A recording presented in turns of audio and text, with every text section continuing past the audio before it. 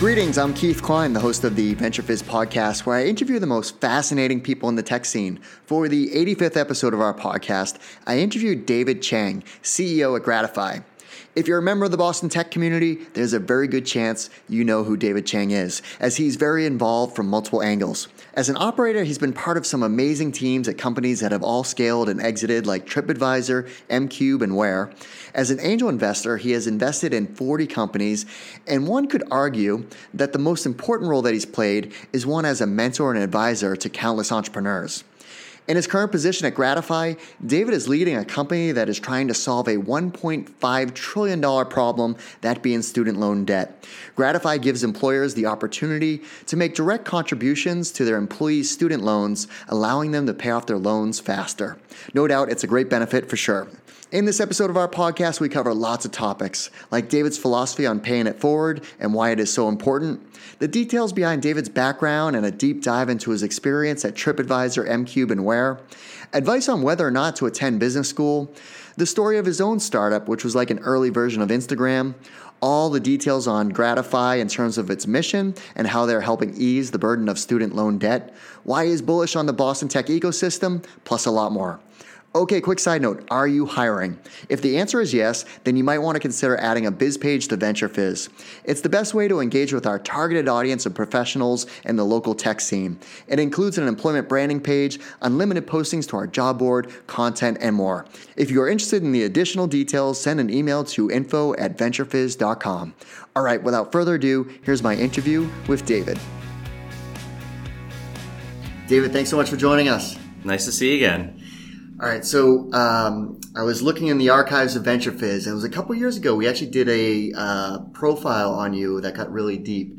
So I was excited to talk to you again and do this in more podcast form. But one of the things, we titled the article "Definition of Paying It Forward." David Chang, which so generous of you to do that. But when I think of people, I mean, there's a number of people in the Boston tech scene that are just as gracious with their time, their mentorship, like everything, like that help bolster the ecosystem. And you're definitely one of those upper tier people that appreciate that. Before this podcast, I was talking to a colleague of mine. I'm like, anytime I emailed David, he would always respond back. Like when I was running my recruitment firm, I remember I would like, hey, do you know anyone for this VP of marketing search? And you'd always send me really insightful, thoughtful responses of people. So even going back to that, to what you do with, everything you've done for all the accelerators like Techstars. And if you look at your LinkedIn profile, it's like mentor. And then obviously as an investor, angel investor. So when I think of you, I think about someone who is the epitome of giving back.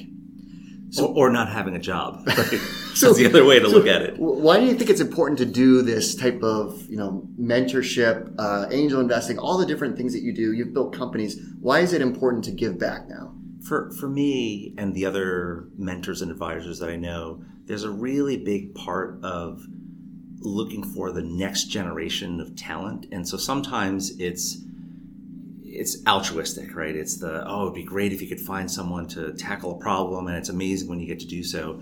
And that's certainly part of it, right? And I think for a lot of other folks, and I'm in this category as well, we're in this business where that giving back, while may not have an immediate payoff, there's a payoff 5 years from now, 10 years from now, 15 years from now, and it's a direct connection when it's something like an angel investment. So that's really clear. And then other times, it's one of those things where whoever you're working with and however they benefit, that benefit that they have at that moment hits other parts of your world, your network. And so in my case, for the last couple of years, I've been wearing one hat as an operator, advisor, one hat as an investor, and one hat as what I consider an ecosystem connector with universities primarily, and working very closely with both Babson and Harvard.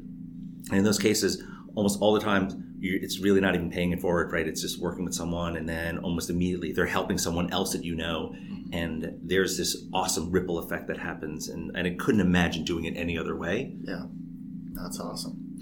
Well, let's we're going to talk about everything that you do, so we'll go deeper, but let's go way back. So where'd you grow up, and what were you like as a kid? Oh my God, that is way back.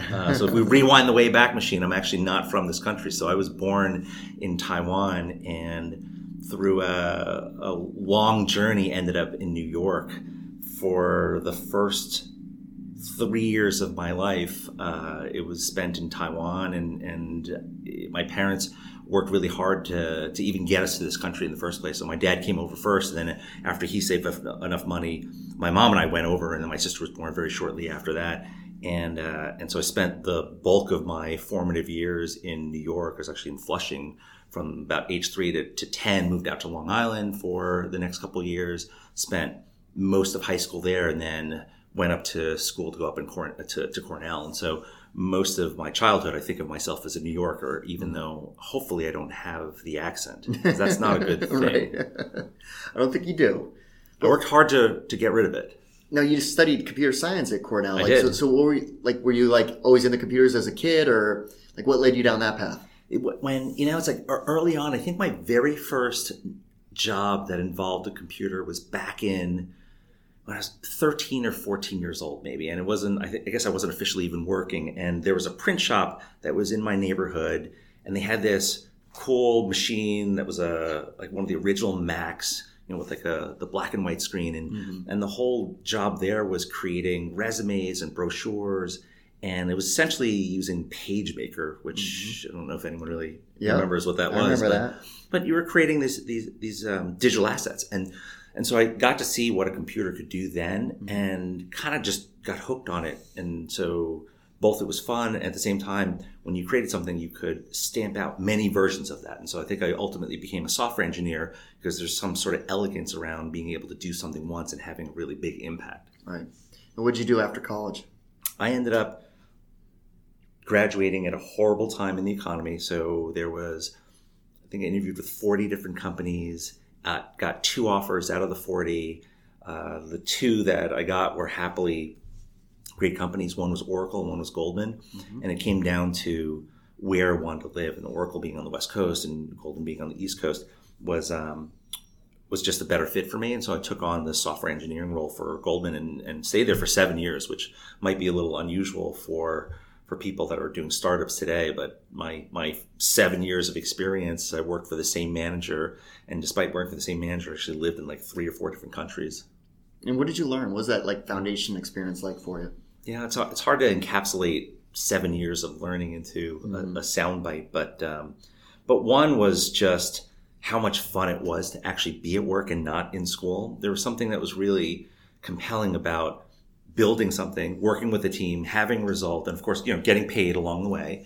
But a lot of the learnings was around how you built something, how you communicate it, the different roles that were there. I ended up playing both a software engineering role and a project management role. I was a database administrator for a little while, and then at the very tail end of my experience, I moved a little bit more towards the business side when our product lead ended up leaving to go to a competitor, and so I wore both the tech and the business hats at the same time. Began just learning a ton just from doing, and so that was a pretty amazing experience. Why did you decide to go to business school at HBS? Yeah, I had always thought about going to business school. I think my first application was probably 4 years after college graduation. Didn't get into my first choice. Applied a second year. Didn't get to any of those schools either. And then as a final Hail Mary, in my third time, I applied to a bunch of different places. Completely changed how I wrote about the application. And so this is actually through, at the time, Shereen was my girlfriend, but she really helped me think through like what I wanted to say. And so maybe this is a little bit of advice for anyone that's trying to articulate anything, is that the first series of applications, I had written the application in such a way where I think I wrote what I thought the other person wanted to hear. And as a result, the writing was completely devoid of any personality, right? Like anyone in the world could have written that. Like you're trying to use SAT words, you're trying to sound smart and all that. And having no personality shine through, it's like, there's like, okay, well, guy seems fine, but there's nothing particularly special. And then the following year when she helped me rethink a lot of that, the content was essentially the same, but her advice was write this as if you're writing a letter to a close friend. You're going to use different words, you're going to share different things, and even though the content's relatively the same, the style is different. And by doing so, I got into 3 out of the 4 schools. I think I got waitlisted from one place. And HBS happened to be one of the 3 that I got into. And thinking through what I wanted to do going forward, I thought I actually wanted to stay in financial services and working for a financial services institution. But coming to HBS was, for me, a great choice because it was the first time that I got exposure to a ton of different people from different industries. And that completely changed the trajectory. And so had I not done the business school thing and just continued to work, I'd probably be still cranking away in New York, probably happy in terms of what I was doing, but I would not have made the changes that I've made. I wouldn't be on the path that I'm on now. Now, if someone asks you for your advice today on business school, like what do you generally tell somebody whether or not they should attend? Yeah, I do get that question a lot, both from undergrads and people that are considering going back to school. There's a couple great examples of when it makes sense to go back to school. So career changers, for sure, right? So you just want to do something else, and this is a qualification. Sometimes it's the content that you learn, and sometimes it's just a different network, and so that part's great. Others have a very distinct gap that they perceive that they're filling, and sometimes it makes sense to go back, and sometimes not so much. Say in my case, I was pretty technical. I didn't have some of the broader business skills. And so by going back to school, at least I got to sit in the marketing class, got to sit in the general business classes.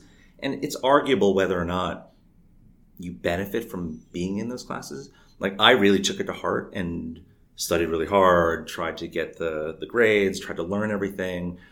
In my office, I still have the case studies and frameworks, which I don't think I've opened in 10 years. But the fact that it's sitting there just gives you this level of confidence. And so in those cases, I think it also makes sense. For me, it was probably more of the just the 2 years off gives you the ability to just look at other things. And so not having that time, I think it would have been really difficult to know before entering school where I was going to go. But I suspect that if someone's looking at going to school, don't underestimate, especially if it's a full-time program, how much you will change in terms of your perspective. And so that was a pretty key thing. And I think that's today when people go back to school, they should be open to that, right? Like business schools, maybe unlike some other graduate schools where the path really kind of does change, as opposed to if you're going to medical school, you're clearly, you're on the path of being a doctor, or law school, you're on the path of being a lawyer. And for business, I think the number of places where you can end up it's just really different. So it's something you should be open to. Now, the path you chose after business school was in the tech industry in product management, right? Yeah. So how did you come to that conclusion? And this was 2001. Yeah. So right around when the .com industry was starting to evaporate, yet you ended up at a software company that still had a very successful outcome. Yeah, well, the timing of that was also completely horrible, right? Like between my 2 years of business school, everyone in between the 2 years, they were chasing these startup dreams, and I actually had a non-compete from Goldman. It didn't make sense for me to just take some other role, and so I ended up working back at Goldman, doing research on enterprise software companies, and so it was kind of a win-win. Got to stay in Boston. I got to dig deeper in terms of some of the companies that ultimately, I'd be looking to join. And then, Goldman, obviously, from their standpoint, got a summer intern that was doing some of the work for equity research. Mm-hmm. And in that particular case, for me, it was a good summer, but everyone else chased the startup thing. Now, it flipped in 2001 when everyone graduated. Everyone was running towards more stable companies, and I was thinking to do the same thing, but after a year and a half of business school, it really was less appealing to go back to what I was doing before. And to be clear, my role back when I was working before business school, on a scale of 1 to 10, it was like a 9. I loved it. I went in every day. There were days where I got in super early just because I couldn't wait to start doing what we were doing that day. And but after seeing other things, that very quickly dropped, and so I couldn't imagine going back to do the same thing. When I looked at companies locally, the main thing was just trying to find like the right size and the right group of people to work with, and ended up at eDocs, and through dumb luck ended up finding a fantastic manager, Chris Gardner, coming out of that, and so that one sort of path or decision really shaped the rest of the career. eDocs, that was like electronic billing and payments, Yeah. right? Yeah, Okay. yeah. I remember like back in the day when you were hiring, you would take out those big ads in the Boston Globe and the employment section. And I remember they used to have like a big monster ad with their lava lamps. Mm-hmm. Like That's right, the lava lamps. Yeah, back in the day. But so they were acquired by Siebel. Yes. But that's where you cut your teeth in product management? It was. And for me, thinking through what I had done before, at Goldman, I was in the financial service industry, but wearing a technical hat. This was almost flipping the function in the industry. So now I was in more of a businessy kind of role, selling into financial services and healthcare and telecom, and now playing a technical or in a technical industry where what we were doing is we're building enterprise software. And so that transition was kind of a hard one to begin with, right? You go from building to now you don't build anymore. You have to define the problem. And product management was one of those areas where you have all this informal authority and no formal authority. Mm-hmm. So it's a big learnings in terms of like how you even get your job done. But yeah, you get lucky sometimes where you work with some great people and then you end up working with them again in later companies. Okay, so next stop was TripAdvisor. Yeah. At what stage was TripAdvisor? How did you connect with that company? Yeah, through a headhunter. Really? A recruiter, yeah. Interesting. It was 3 years into eDocs. I was having a great time. Now, the main thing that was different was we were selling to these really big companies where the mix between software and services was starting to change, where our success would be working, you sell a big deal, multi-million-dollar deal, and 90% of the revenues would come from services, right? So as a software guy, that doesn't sit right because it's basically building it custom everywhere. And the company was increasingly going in that direction, and it just wasn't tied to what I really wanted to do. And so when I got the incoming call from a recruiter, there's like, hey, we got this interesting company. It's in the travel space, it's consumer. And so from my standpoint, it was still a product role, but it was a much smaller company. And it was, instead of enterprise, it was internet. And so that change was a really good change. But when you land at that kind of company, it's a completely different experience. The language is different, the velocity is different. And it went from a place where we were releasing software on a yearly basis, and now it was not yearly, right? It was all the time. In fact, I remember during my first week there, Steve Koffer, who was the CEO then, is still the CEO now, had said that, all right, great, on Thursday we're going to release new software. And I was like, oh God, my luck. I joined the 1 week we release. He said, no, we do this every Thursday. Like, what? And so every new employee pushes something live by Thursday. And just, you just learn so much from that velocity. And it's really the world of technology today, right? Just fast iterations and it's really the first place that I got to see that upfront live. And how many employees were they when you joined, and which products were you focused 37, on? Wow, okay. So really early. Yeah, it was really early. I was this was right after the ISE acquisition. So the company was about 30 some odd people out in Needham, and I believe they didn't really have anyone dedicated to product because it was like, it was a luxury to have someone just focusing on product. Mm-hmm. And so I joined as director of new products. And so I was the first real product person, real full-time product person that they had. And then cool. I think some of your other guests may have been Adam Medros or Dave Crowder. I don't know if you've spoken to them in the past. I'm sure you know who they are. Yep. The funny story for both of them was shortly after I joined, we had a position open for something called a merchandising manager. And so they had both come in, done the interview, totally different people. And Steve pulls me aside, along with my manager at the time, to ask, well, both these guys sound like really interesting. Should we hire them both? And I remember thinking, you're crazy. You're going to hire two people for the same job? That'll never work out. Right. And both of them had stayed with the company for another 12, 13 years. Yeah. Adam ultimately was their SVP of global product. David was general manager for Smarter Travel. And they had only both recently left, and now they're at X and Yaymaker. Yeah, and in senior roles there. And so it's awesome to see what talent does when they go to other places. So the common theme for eDocs was acquired by Siebel, TripAdvisor, was acquired while you were there, but then spun back out, went public, mm-hmm. and anchored tech company here. And then you go to this company called MCube, right? Yeah. was at the forefront of the whole shift to mobile. Yeah. And the story that I remember from the M-Cube days was the deal or no deal. Oh, like and it's back on TV now. That's always it is Deal or No Deal. So I just remember like this Boston company powers the lucky suitcase segment when it was like the consumer can dial in and pick the lucky suitcase and someone ends up winning. Like I heard there was like just crazy stories at night of you guys powering that and like behind the scenes for NBC or whoever. We did. It was a very exciting time to be at that company. And also just to be clear, like I think of myself as maybe an accidental entrepreneur and there are others that are what I think were really truly entrepreneurs. Maybe I'm more of an operator than an entrepreneur.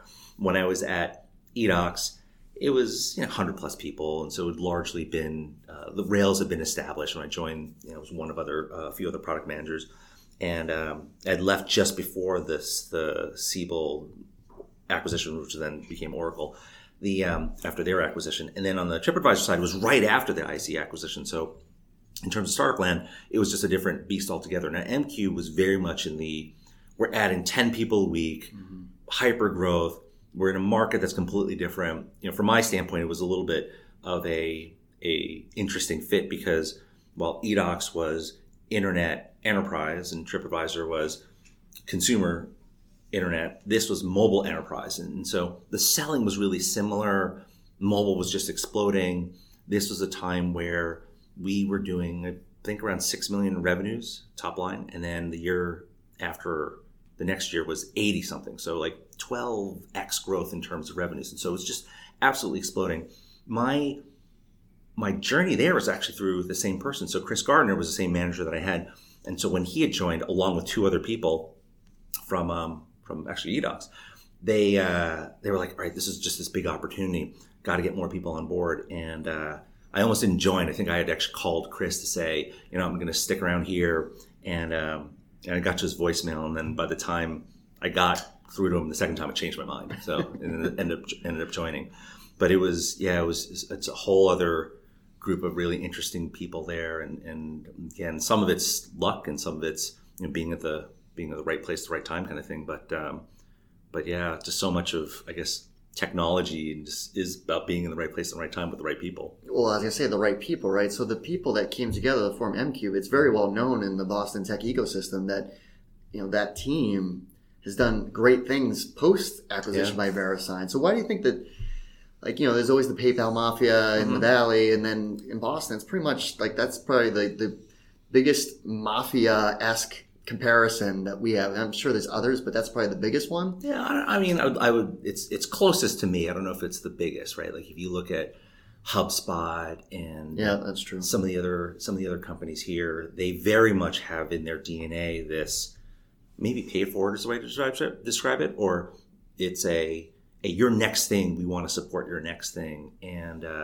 it was very much the case at M-Cube. And I think some of that velocity, or really mobility, from company to company comes from the fact that when you work with some people, you have this team that works really well together, and you get to jumpstart some new venture. And so what changes is the business and the business card that you have and maybe the target market, but you end up having this proven set of people that can do something, and that's such a leg up, right, compared to other places. So it was a pretty unique time to be there with some unique people. Yeah, no, and it's obviously has paid it forward with all the investments that people have made and other companies that have been created that are M-Cube alum. Yeah. And like you said, the HubSpot, all these people that are kind of paying it forward just helps build up the ecosystem to such a greater level. Now from there, your business card did change to founder of a company. So it was Mobitious, but what was the original vision you had? And then it became more consumer. It did. And that was this strange time when just before the iPhone and smartphones really had taken hold, this time where ringtones, this is a little bit of the deal or no deal stuff where, at M-Cube we had these businesses that were mobile powered, but mobile was changing so quickly that the business also had to change really quickly that at the time, the genesis behind that was there's all this content out there that needs to be cataloged. And on paper, the whole idea behind this was take ringtones and wallpapers and all that stuff that's really hard to find, and create this common directory where you could discover it all and buy it all. And this is before a lot of user-generated content was out there. And so the idea of the company was to in essence, take all this content, apply sort of a TripAdvisor kind of view to it. And so for me, it was sort of taking experiences from both TripAdvisor and MCube and applying it and moving it together. And so, we worked on the business plan for a little bit. Arguably it was not the best decision, but over the course of a weekend went from quitting a full-time job to on the 31st, starting an unfunded startup on the 1st, and then having our daughter on the 2nd. So that was a weekend that perfect storm. Yeah, exactly. I don't know so exactly what I was thinking. So that was some long sleepless nights there. But at the time, I joined one other person that had been brewing the idea and was working out of Northbridge. He was brewing the idea, and I came in as his co-founder. And so we worked on that for a little bit. Very quickly pivoted, almost less than 30 days after we got it funded we funded with $4 million, that we found that there just wasn't enough traction there. And so we very quickly moved into mobile photo sharing.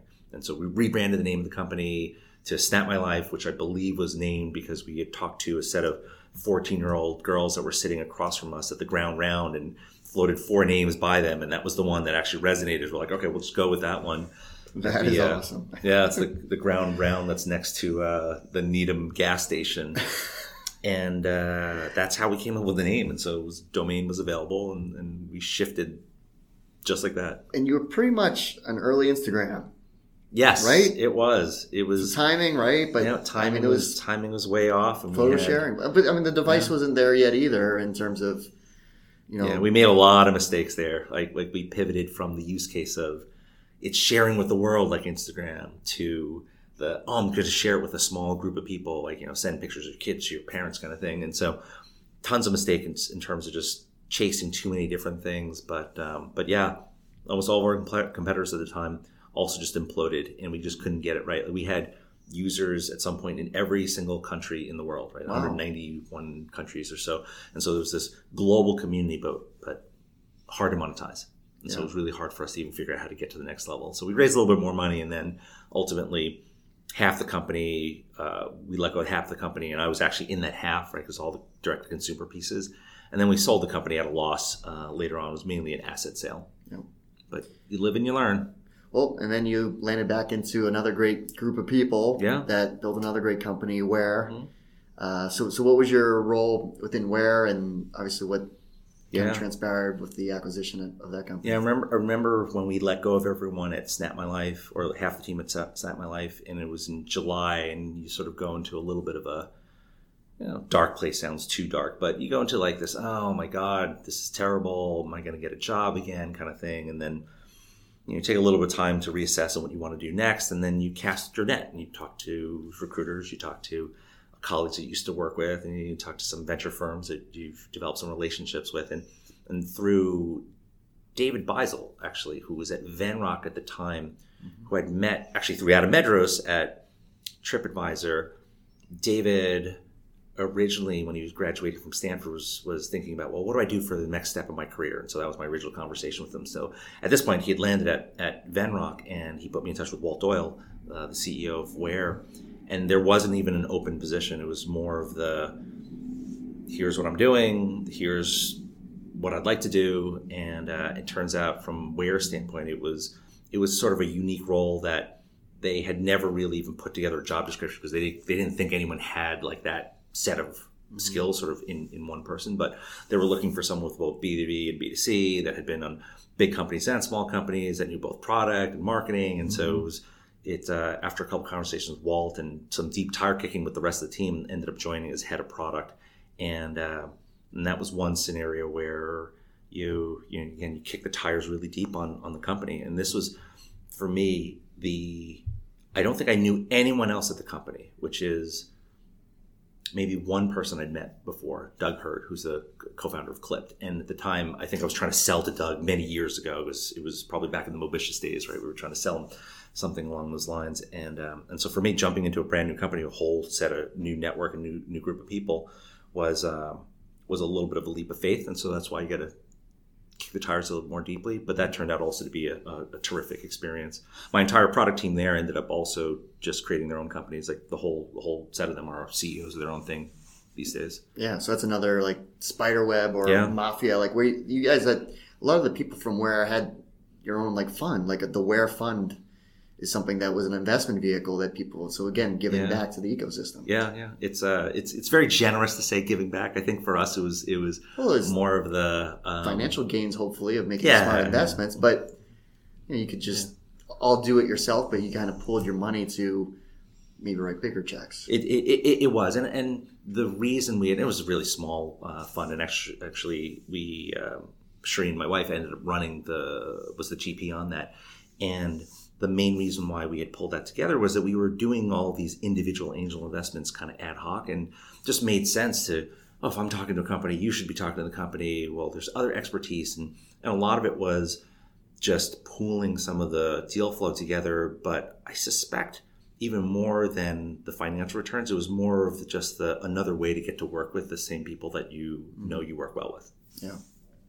Well, let's shift gears a little bit. So, angel investment is something that you're also known for.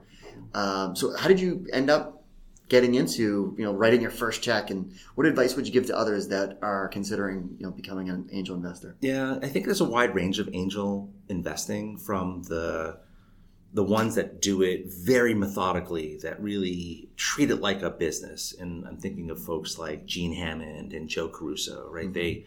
They they're institutions. Yeah, but it's their own checks, right? And so they bring a whole different level of professionalism to it. There's one side, and then there's the other side, which is probably purely philanthropic, right? So if you're in that stratosphere, which very few people are, and I'm certainly not, where you're making angel investments because there's good, that's maybe truly paying it forward, right? And most other people in terms of angel investment kind of sit in between, where the other drivers are, they either get to get in an industry where they get to flex some of their mental muscle, right? And so it's awesome. If I know digital media, now I get to invest in digital media. It helps you stay plugged in. Or they get to flex some of their contacts, right? And so their Rolodex, using a super old term. But if you know people in industry, fantastic. You can jumpstart another company if you can put them in touch with so-and-so who's at this company, or so-and-so that's at a supplier, whatever those things are. And so angel investment kind of sits there. And my first angel investment was actually with a company where, when I was looking for a job, ended up not being the right fit, but liked the idea so much that Shereen and I both wrote a check to the founder. And in that case, that was the first investment that we had ever done. And it was sort of just by a little bit of luck, a little bit of thinking that went into it, and some analysis, but not a ton. And so I don't think it was a super conscious choice. It was just something that we had done. And so that was the first check. Now, if someone's considering becoming an angel investor, like what should they think about as far as getting into? Yeah, I think the world of angel investing's changed a lot since we wrote our first check. So many years ago. There's definitely ways to get involved today that will avoid some of the downfalls of kind of going it on your own. So, fan of syndicates, where you get to work with a lead that may have more deal flow or more experience in a particular industry. I am a big fan of groups at least getting together and learning from those groups. Now, if I'm an entrepreneur, raising from an angel group is a different kind of thing, right? And there's some different dynamics around that. But for angel investing, I think it's a good way to get looped in and seeing, dipping your toe in the water and seeing whether or not that's something you want to do. And especially if you have other colleagues in the industry, much like the Where team, where you want to work with them more closely. It's almost like a club, right? It's like such an interesting thing to do. And at the same time, you get to pick up to see whether or not you want to do it. I think after you do a couple of these, then you can start looking at, well, do I want to do more, and have a thesis around it? And I think a lot of people who are angel investors never even get to the place where they have a thesis and all that. It's probably just more, I've got this much allocated. I'm happy to invest in things that aren't, your typical investment, and they treat it as this extra thing on the side. But I don't think they get really methodical about how they approach that. Got it. Okay. Well, let's catch up to where you are today. So Gradifi. So you're CEO. What led you to the point of becoming an operator again, and then what was it about Gradifi that attracted you here? Yeah, I ended up after PayPal. So Ware got acquired by PayPal, and we grew the company a little bit, and ended up in a place where the very short version of the story was eBay and PayPal were separating at the time and approaching very two different strategies. And the PayPal strategy was all about this horizontal of enabling payment for a lot of different scenarios, a lot of different use cases. And so as a result, the original Ware team that we were down in downtown Boston, we let go of a decent number of the folks there, and I was also included in that mix. Maybe it's a common theme of getting myself fired from places, but due to the business strategy, we had changed quite a bit. And at the same time, PayPal also acquired a number of other companies, including the Paydiant as an acquisition, where again, Chris Gardner, my boss at two of the other places, was one of the co-founders there. And the founder of eDogs, right, Kevin? Yes, Kevin was the founder of eDogs. Chris was the head of product, and so a lot of the same folks. And so in that PayPal world where Chris and team actually still are, Kevin, Chris, Jed Rice, Rob, and a whole bunch of others, they're continuing the mission on the PayPal side. So for me, in the last 3 years, I've really spent a third of my time working as an advisor, like really rolling up the sleeves. I like to call it building, right? It's ranges from big stuff of, hey, where do we take this one particular company, to I'm going to sit in the booth with the founder and pass out brochures, right, to really get a feel for what's working in the market. And so that part, I don't think I could ever not do. And so that was just a part of it. Another third of the time was essentially angel investing, advisor at Flybridge. I ended up doing a bunch of stuff with Boston Syndicates, where I'm a syndicate lead, and so that was a chunk of time. And then the last chunk of time, that last third, was probably the area that maybe I was spending the most mental energy on, and maybe that's an indication of where the passion was. And this was just broadly connecting with people, and so this is where all the mentorship stuff is, right, with the mentors at Techstars and Mass Challenge, and working with universities. We're led the Babson Summer Venture Program. Also at Harvard, have been an entrepreneur in residence for the last 4 years, and that's really just a glorified kind of mentor position as well, right? But you get to work with student entrepreneurs, and then through that, ended up connecting with a lot of different parts of the ecosystem, and there's a whole bunch of nonprofits that are also in the space, but all have entrepreneurship at its core. Did that for 3 years, and then ended up in a place where I thought about, do I continue the next 3 years? So I was thrilled running around Boston, riding my bike, and having meetings, and not and really kind of just doing my own thing. But the thought of, if I do that 3 years from now, 6 years from now, 10 years from now, was it enough?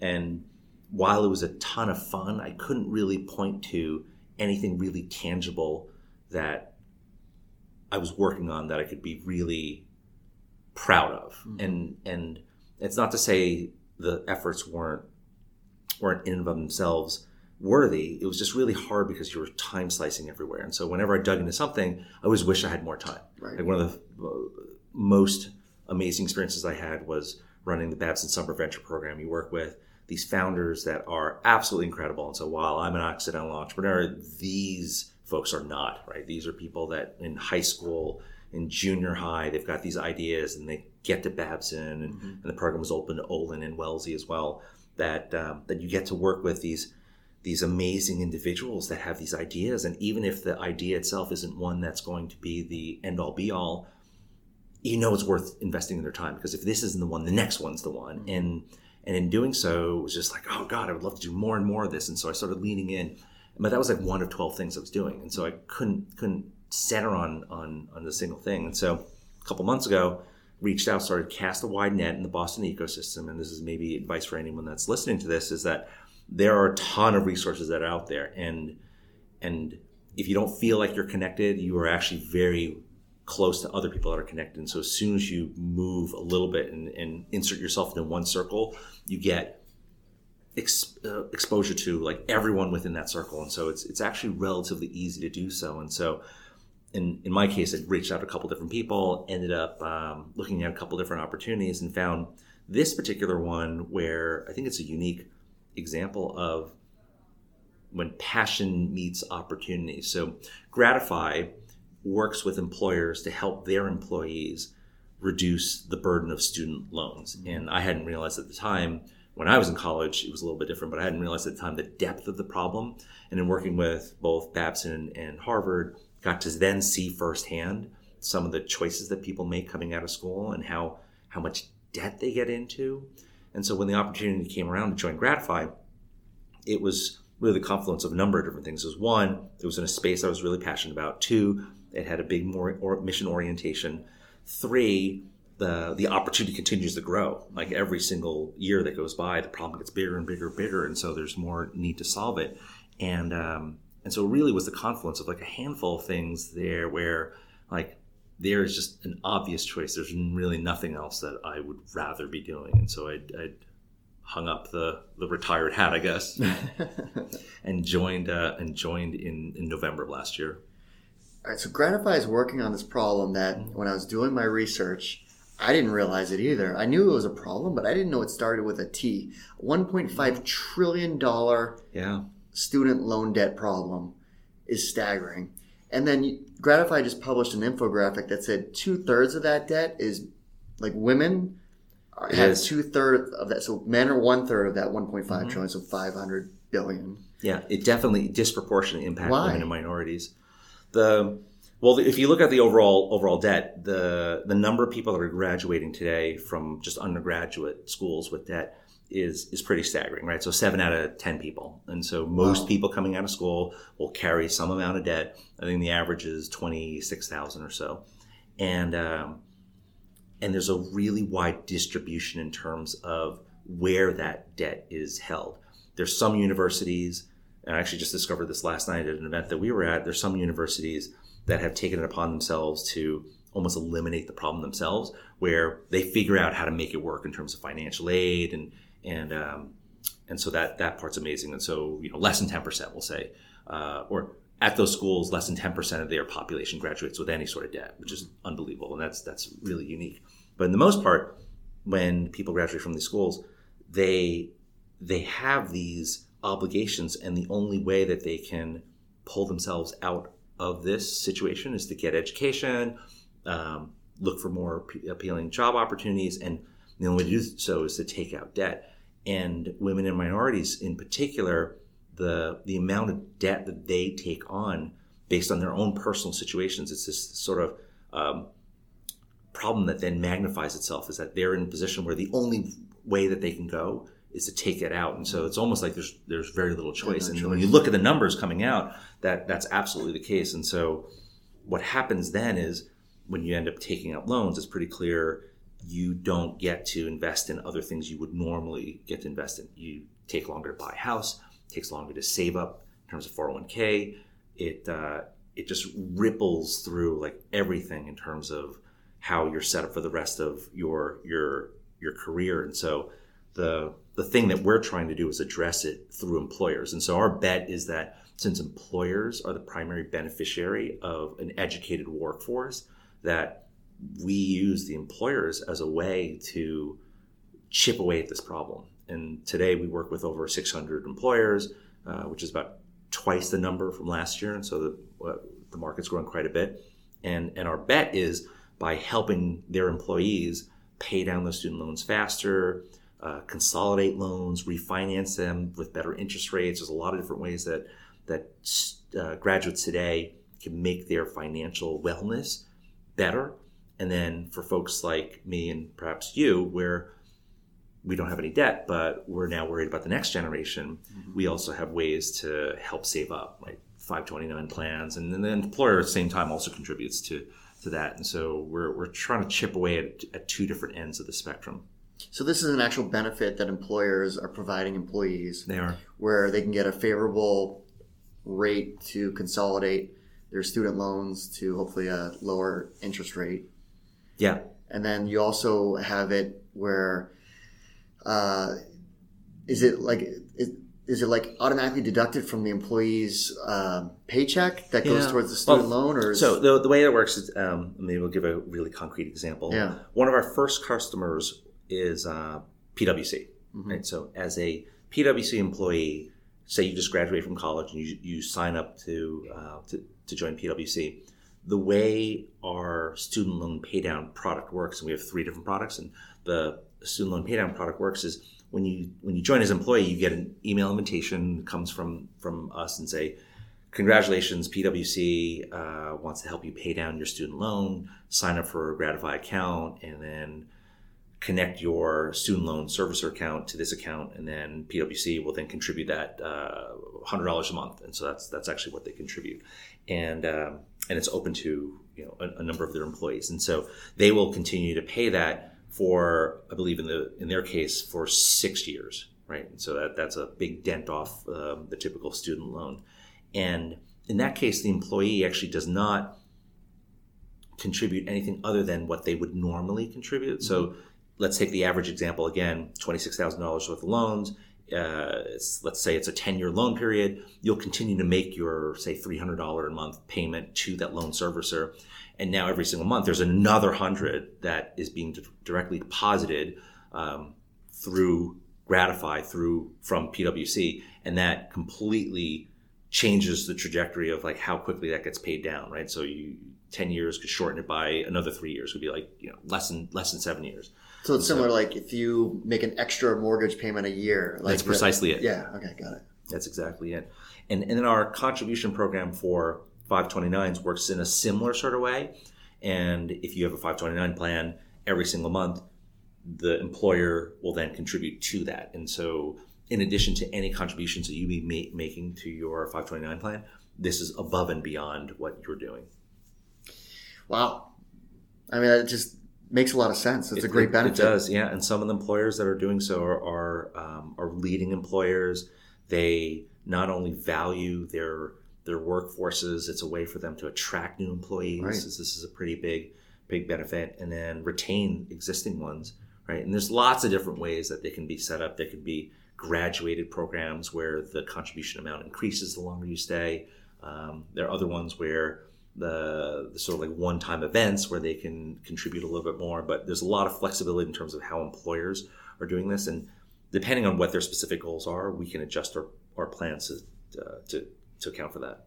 Well, I think it's, as far as the attraction side, it definitely, I mean, just today alone, I had a meeting and there was a Northeastern co-op in the meeting. Yeah. And you were just talking and like, so what are you doing later? I'm like, oh, I'm going to interview the CEO of Gradifi. I'm like, what does Gradifi do? And I explained, and she perked up. They do what? They help you pay off your student loan? Like she just immediately just was interested in learning more. Yeah, like, no, it's no. Thank you for being a referral for us. That it is one of our challenges is that the market. I think most employers have some sense of the problem, but I think most employers don't have a sense of the magnitude of the problem. And so when we go in to talk to C-level, VP of HR, CHRO, CEOs, they generally recognize, oh yeah, this must be an issue, but they don't realize like how many of their employees are actually dealing with this issue. Yeah, it's stressful. So that's the percentage is bigger than they think. The range is also bigger than they think. Some of them think it's just a millennial problem. While they face a lot of this, there are people that have loans in their 30s, their 40s. The Journal just had an article a couple weeks ago about people in their 60s that are co-signing loans. And so now it's hitting multiple generations. And so if anything, the problem is just getting bigger and bigger. And so a lot of the urgency and the focus that you have around people here of how do we jump into this and begin solving some of it? And so that's what we're about here. Now, this was a startup that was based here, but acquired by First Republic Bank. Yeah. So, what's the plan? Like, what's the scale of the operation now, and what's the plan moving forward? Yeah. So, the brief history of the company is the founder, who was actually a Babson trustee, saw this problem firsthand when he was in school, and I've actually never met him. So, when he had created the company, the concept was really straightforward. Like, here's a problem. I'm seeing the problem. Let's see what we can do to solve it. And First Republic happened to be among the first customers as well, so somewhat similar to PwC, that when First Republic brought this benefit to their employees, they were also shocked at the immediate traction. So I believe, and I might be off by a little bit, but generally in the right direction, that almost a quarter of their employee base registered in the first 24 hours, right? So I don't know if it was a quarter, if it was close to 20% or whatever that number was, but a huge number of people overnight were like, oh, it's a problem. And so when the CEO of First Republic, Jim Herbert, saw this, like, wow, this is really onto something. And so I think it was a really eye-opening thing for him to just know how much of his own employee base was facing that. And then in terms of where it dovetails really well with the mission of First Republic is that this is a really complementary service in terms of, we at Gradifi are out there work with employers to help chip away at this problem through like that employee base. And from First Republic standpoint, they're all about the best levels of client service and exactly the employee that has worked really hard to bring on, increase their opportunities and take on this debt are the ones that would make really good clients as well. And so there's a really good complementary effect between the two. And so back in 2016, the tail end of 2016, First Republic acquired Gradifi. And since that acquisition, we've continued to grow the company quite a bit. The First Republic has been a phenomenal partner. And I'm not just saying this because it's being recorded. I've seen some corporate parents, having lived through a couple acquisitions myself, that do not have the same velocity, right? So sometimes you're just a P&L, you're just a book of business. Sometimes you're just a raw asset where they're like, okay, I'm going to take this asset, plug in somewhere else. The amount of emphasis and focus and support that we've gotten from First Republic has been amazing. And so they are absolutely the right partner in this space and couldn't be more psyched to be part of the family. We obviously talked about your role as being a mentor. Yeah. So who do you count on for mentorship or advice? Like who do you talk to for? Yeah, it's something that I think everyone needs a mentor and everyone needs people to rely on. I think sometimes the mentorship relationship is more of a classic one where it's someone that's done something that you haven't done before. And so it's a really clear knowledge transfer, right? And I've found that a number of the folks that I've reported to in the past, that I've worked for in the past, have been those mentors, like Chris Gardner. I'll mention him multiple times. Mm-hmm. And so you learn from people that are like that. There's some other folks that are in the industry where you get to, maybe it's not a single mentor. It's more of I look to that person because they have a certain influence or an expertise that I can draft off of. And then you have folks that are in that category. I'd actually put Shireen in that category, right? And though, I often rely on her to gut check me and so bouncing ideas off of someone like her is also kind of amazing. And so it's this floating group of people depending on where and when that I end up relying on. And I guess one thing that I've noticed, and this was true even when I was in my 20s, was that the mentor-mentee relationship is absolutely not always the classic, like, I've been there before and you haven't. When I was younger, I had a number of people that I reported to that, oddly enough, they considered me to be their mentor, which is just a bizarre thing. But it was because I had a certain level of insight and just interest around kind of helping them fix something. And so I also see some of the younger folks that they maybe consider me as the mentor, but half the time I'm tapping on them to keep me honest, and sometimes it's just a mirror, right? Just a reflection in terms of like where you are, and they're able to do so. And it's just part of the reason why working with students is so powerful, and it really is honestly not a pay it forward kind of thing. Like, you may give a little advice, but they give you an insight, and then you learn from them. And so if you're learning from them, you're being mentored, right? And so that happens all the time.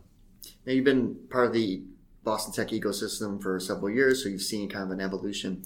Yeah. Where is it at today? Where do you think it's really shines, and where do you think the areas for improvement still exist? Yeah, I think the biggest downside, at least that I've seen in the last couple of years, has been this perception that the tech ecosystem, it's a hard place to build a company, right? I hear that sometimes, and I don't know whether or not it's a grass is greener on the other side kind of thing. And so when I've traveled to the West Coast and I've traveled outside of the U.S., the you land and you start talking about startups, and there is this perception that, you have all this great stuff that's happening here as well. And so, but when you talk to people here, they seem to think the great stuff is happening elsewhere. And so I do think that is a really tough perception. And so while the scale of what is happening here is not on the same magnitude as of this, the valley, that there are these pockets where those pockets are, it's got all the great ingredients. And what I'd love to see is take advantage of those pockets and be really good at them, right? Whether it's robotics or biotech or education, and get that flywheel going, right? Of new idea, veteran entrepreneur, capital that's in there, the ecosystem that supports, and that whole cycle doesn't need to encompass every single industry. And so from a Boston perspective, I feel like it's been beaten up more than it should have been beaten up, or maybe the perception that it's been more negative than it actually is. But I'm still super bullish about the environment. And perhaps my perspective is completely skewed because I'm talking to 18 to 29-year-olds, half the time. And when they have that energy, it's really hard not to feel that energy. Yeah, absolutely. So you're doing a lot, but like how do you manage your time? Yeah, not well, right? It's just it's trying to keep up with everything. I think I was always a big fan of the analogy that if you have these big rocks and big things you want to do, and you have all this other sand, that if you do the rocks first in terms of filling a pail, and then you pour in the sand, you'll get all that in. But if you put the sand in first and put the rocks in later, you don't get to the big things. And so in terms of managing time, I'm always trying to prioritize the things that are impactful. And so there's a list of 50 things I got to do every single day. And it seems like at the end of the day, it becomes 51 and 52. And so the managing of time is absolutely one thing that I don't do particularly well. I think if there's anything that does work well is that I do try to maintain this balance between the day-to-day, the personal life, the schedule, and because they all sort of blend in with each other, it does seem like I'm always able to tackle something that's at work or personal or at home kind of all at once. And I guess it's all helpful that they're all within a 5-mile radius of here. So that's the only way that I can do it. Got it. What do you like to do outside of work? Yeah, right now it's just making sure my daughter grows up and does well, and so it's a lot of just living in Boston and running around and taking advantage of all the fun stuff that's in the city. I wish I had a little more time to do things like ski and travel, but that's all the fun stuff. Well, David, thanks so much for taking the time for sharing, the story of all these great companies that you've been a part of, and obviously all the other great things that you do to support the ecosystem. Really, really appreciate it. And I love what you guys are doing at Venture Fizz, right? Like I listen to the podcast, I see the news, use the boards in terms of recruiting and seeing what's happening within the whole ecosystem. And so if there's anything that I can do or other folks that I know that can help you with that mission, let me know. Sounds great. Well, thanks again. All right. Thanks very much. Well, that's our show. I hope you found it useful and entertaining. If you did, please make sure you subscribe so you'll get future episodes. Also, please consider leaving us a 5-star review and share this podcast with all of your friends and colleagues in the industry. It all really helps us out. Last but not least, don't forget to visit venturefizz.com, the most trusted source for tech and startup jobs, news, and insights. Thanks for listening, and I'll see you next time.